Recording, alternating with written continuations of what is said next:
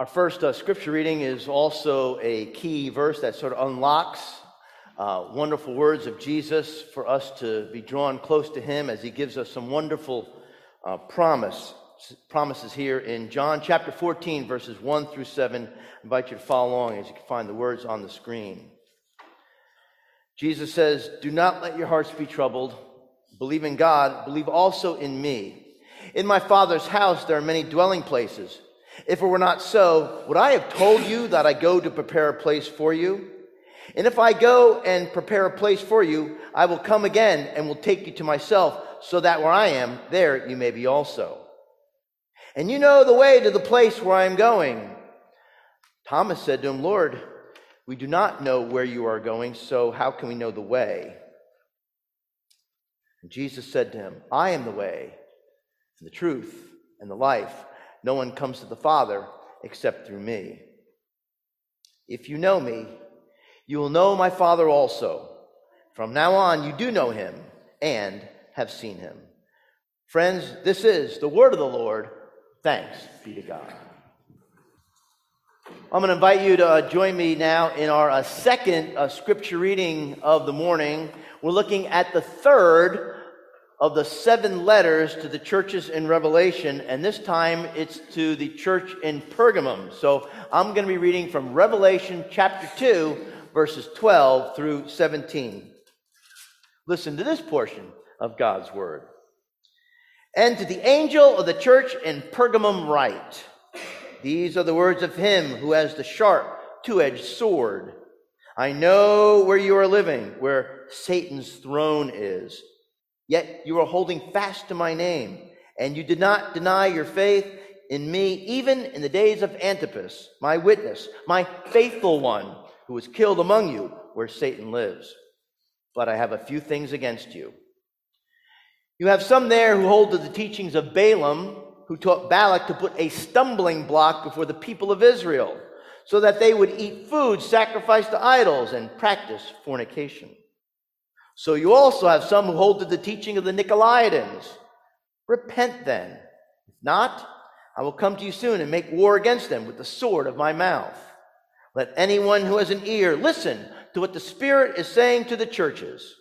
To everyone who conquers, I will give some of the hidden manna, and I will give a white stone, and on the white stone is written a new name that no one knows except the one who receives it." Friends, this too is the word of the Lord. Thanks be to God.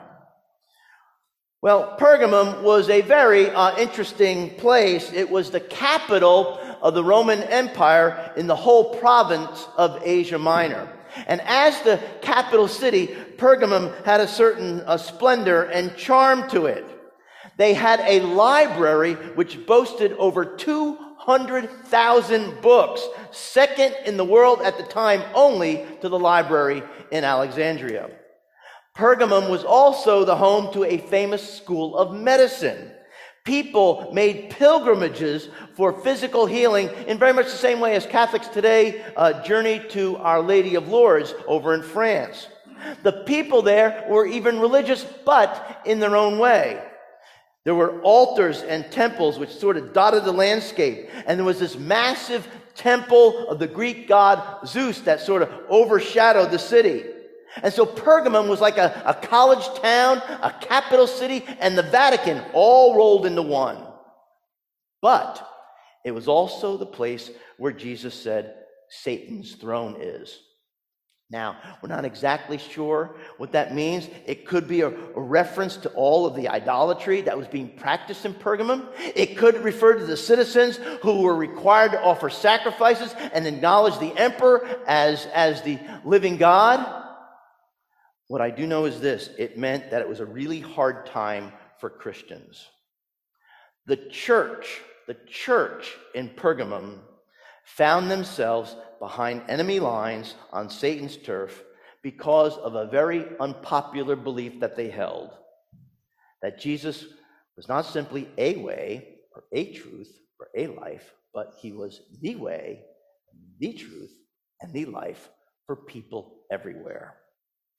In fact, there was this man named Antipas who stood up to Rome, and he gave up his life for his faith. In fact, did you know that Antipas is the only real name that John mentions in any of his 7 letters here in Revelation?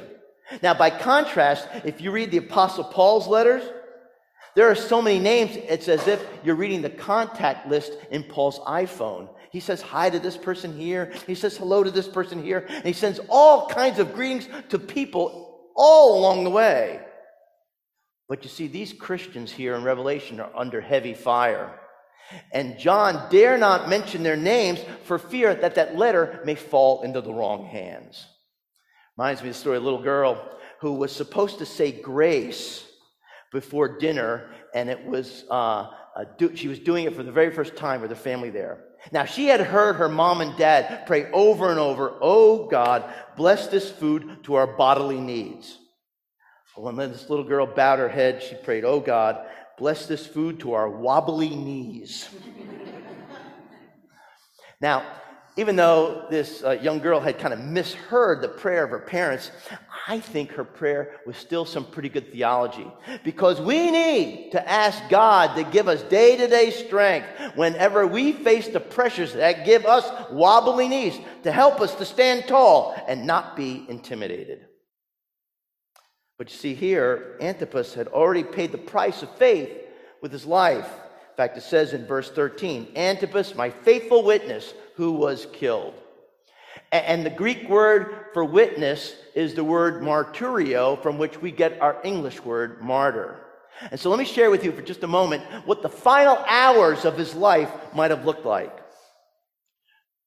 Most likely well known as a Christian, and maybe in his 20s or 30s, Antipas is summoned to appear before the proconsul of the Roman province in Pergamum. They stop at the temple of Augustus, who's the divine emperor of Rome. They whisk him up to this gleaming marble bust of Caesar. And the instructions to him are very, very simple. He's to walk up, take a pinch of incense, drop it on the fire, and say, "Kyrios Kaiser," which translated means, "Caesar is Lord." If he does that, he'll be set free to go home, eat dinner, read the newspaper, and pet the family dog. There's just one problem. Antipas believes that Jesus is the one who has been exalted at the right hand of the Father, and that Jesus is the name that is above all names, so that at the name of Jesus, every knee shall bow and every tongue confess that Jesus Christ is Lord, to the glory of God the Father. So how in the world is he going to give honor to Caesar when he knows in his heart that it rightfully belongs to Jesus Christ? He can't do it. He won't do it. And so instead he lifts his eyes heavenward and he says, "Kyrios Yeshua," which means Jesus is Lord. And with that, the sword comes down upon him. Next morning, in the Pergamum Chronicle, people shake their heads as they read the story in the newspaper. They think, wow, what a waste that this man died, and all because he refused to burn incense for the emperor. You know, to most people, that was kind of like our Pledge of Allegiance. I mean, Caesar did not require worship of him to be exclusive. Caesar said, "Hey, I'm not the only God in town. Just burn incense to me, and then you can go and worship your own God." And that's why Jesus introduces himself with this startling image to the church in Pergamum. You heard me read earlier, it says in verse 2, "I am the one who has the sharp, two-edged sword." I think what Jesus is saying is, my truth is mightier than all the swords in all of Rome. In other words, when I speak words of proclamation, when you do that, those are powerful words. They cut right to the truth. They cut right to the heart of the matter.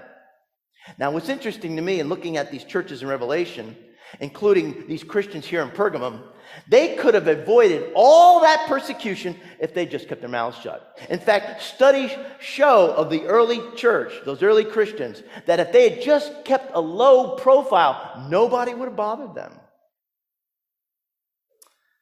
But there's something about this man, Jesus, that demanded that the church in Pergamum proclaim his name and his name only, and that they would share this with all that they met in the marketplace.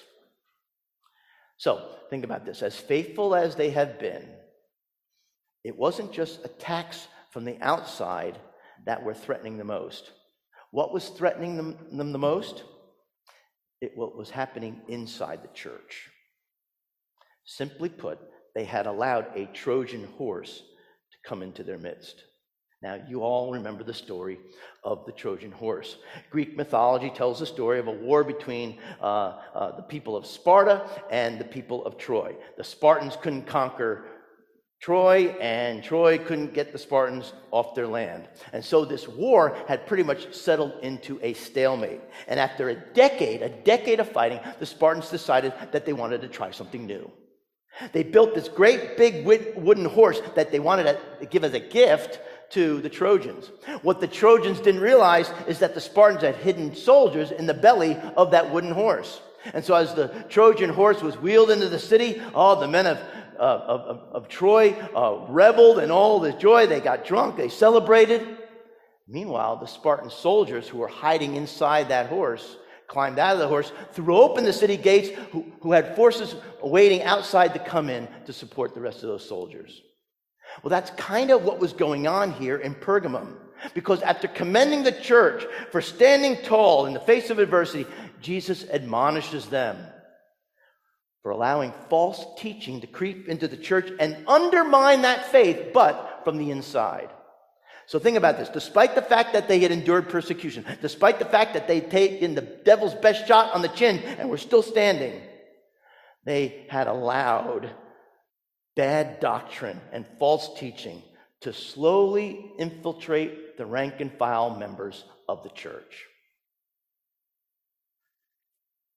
You know, sometimes when I think about it, I'm not sure we've come too far since Pergamum. We make little compromises here, little compromises there. We gradually accommodate to the culture that is around us. Why? Well, we don't want to offend anybody. We don't want to step on anyone's toes. Reminds me of a pastor who wanted to illustrate this in a very powerful way. So standing up in the pulpit one Sunday, like I am standing before you, he held up a Bible and he started ripping pages out of it. He said, "You don't like what the Bible has to say? No problem." He'd tear the page, crumple it up, throw it on the floor. And he kept doing this, tearing pages from the Bible to demonstrate the absurdity of a church that wants to pick and choose, smorgasbord style, what it wants to believe. Well, friends, Jesus' word to the church back then in Pergamum, and to you and me now in 2022, is certainly a word of encouragement for us to stay strong and stand tall from those forces that are outside. But it's also a warning to watch what is going on here on the inside. Jesus says in John 14:6, you heard me read it earlier, "I am the way and the truth and the life."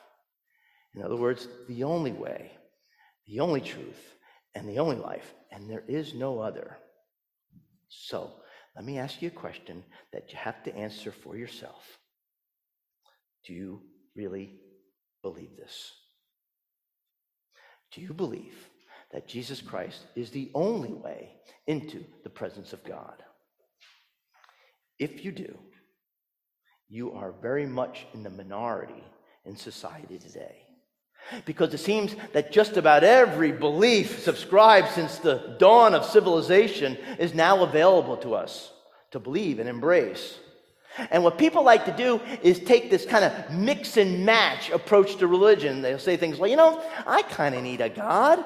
I guess I'll take the Christian God, not the Old Testament God, all that blood and guts, the New Testament God.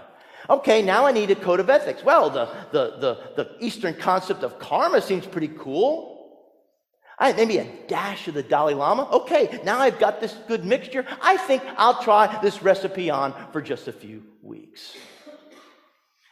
It's a belief system that says, it doesn't really matter what you believe as long as you believe something.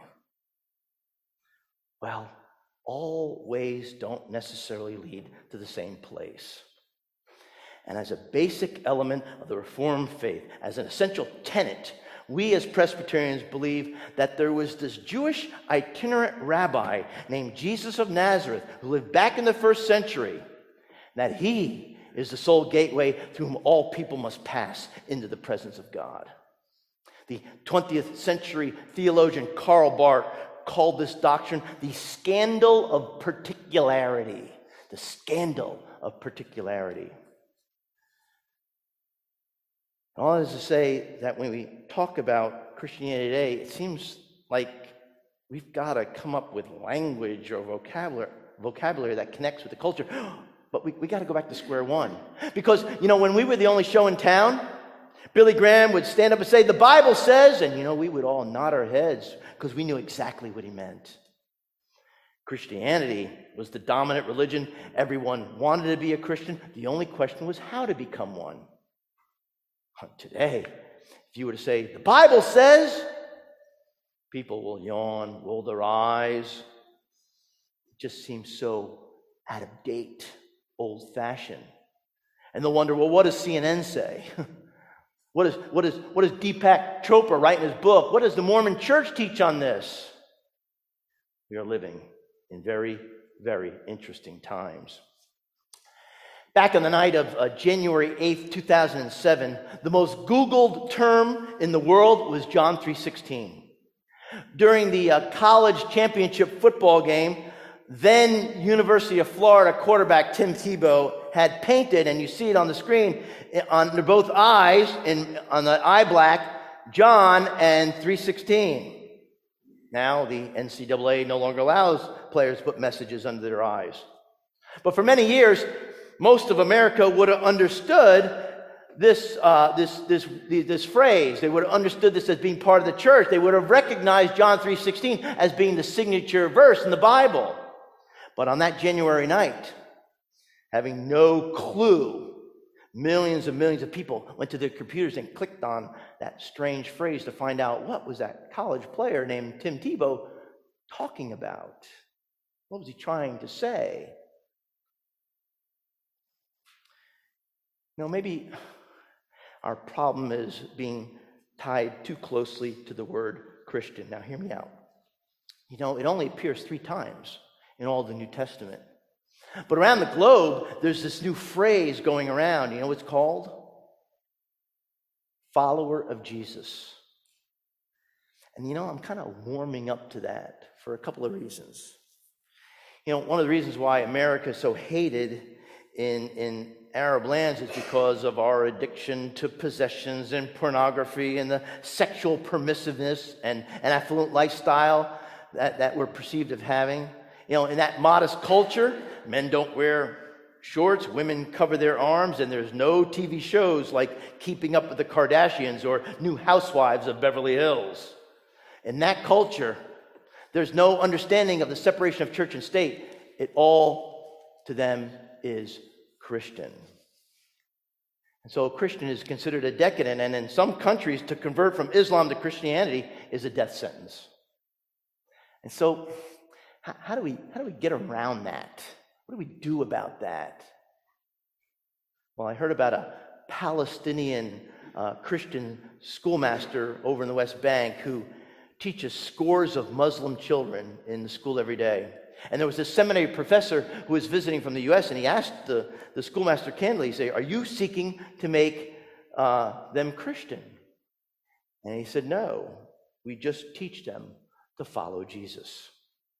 And that kind of fits pretty well with our church's mission statement. What's our church's mission statement? Planted in Christ, growing in grace, and feeding the world. Because, friends, at the end of the day, we bow our heads and we confess with our tongues that Jesus Christ is Lord, and we follow him as the one who is the gateway into the heart of God. Back in 1940, the Pennsylvania Turnpike became the nation's first superhighway, running 360 miles across the state, east-west, from Philadelphia to Pittsburgh. Now, you know that you can't actually see Pittsburgh from Philly because it's still about 300 miles away. But if you get on the turnpike at its beginning and begin driving on the turnpike over hills, over the Appalachian Mountains, through 4 tunnels, eventually you're going to get to Pittsburgh. It's going to cost you $33 one way, and you're going to need to have an Easy Pass. But from the moment you get on, you don't need a map, a GPS, And you don't have to stop and ask for directions. All you need to do is get on that road and stay on that road, and eventually you'll come to the Steel City. Well, friends, Jesus Christ is the way to our eternal home with the Father. And just like you can't see Pittsburgh from here on the turnpike, Jesus is the way. And if we keep following him, he promises to eventually lead us home. Like the faithful people in Pergamum, we too might have to go over hills or over mountains. We might go through deep valleys or through dark tunnels. There might even be long stretches where nothing seems to change or look different. But Jesus is the way. And if we follow him, he will lead us home. He is the way, the truth, and the life. No one comes to the Father except through him. And as we have for 310 years, may Chestnut Level Presbyterian Church continue to be a body of Christ that lives out this truth in word and deed. Would you join me in prayer? Let us pray. God, we thank you for the truth that comes from your word. We pray that we would be captivated by it, that we would embrace it, and most importantly, that we would live it out in meaningful, practical, tangible ways as we speak and proclaim the good news of Christ's love. And we do so in a way, Lord, that attracts people to you so that they too may know that you provide the gift of eternal life, that you are the way, the truth, and the life. May that be so for us in our thoughts, in our words, and in our actions. And we ask it and pray it in Christ's name. Amen.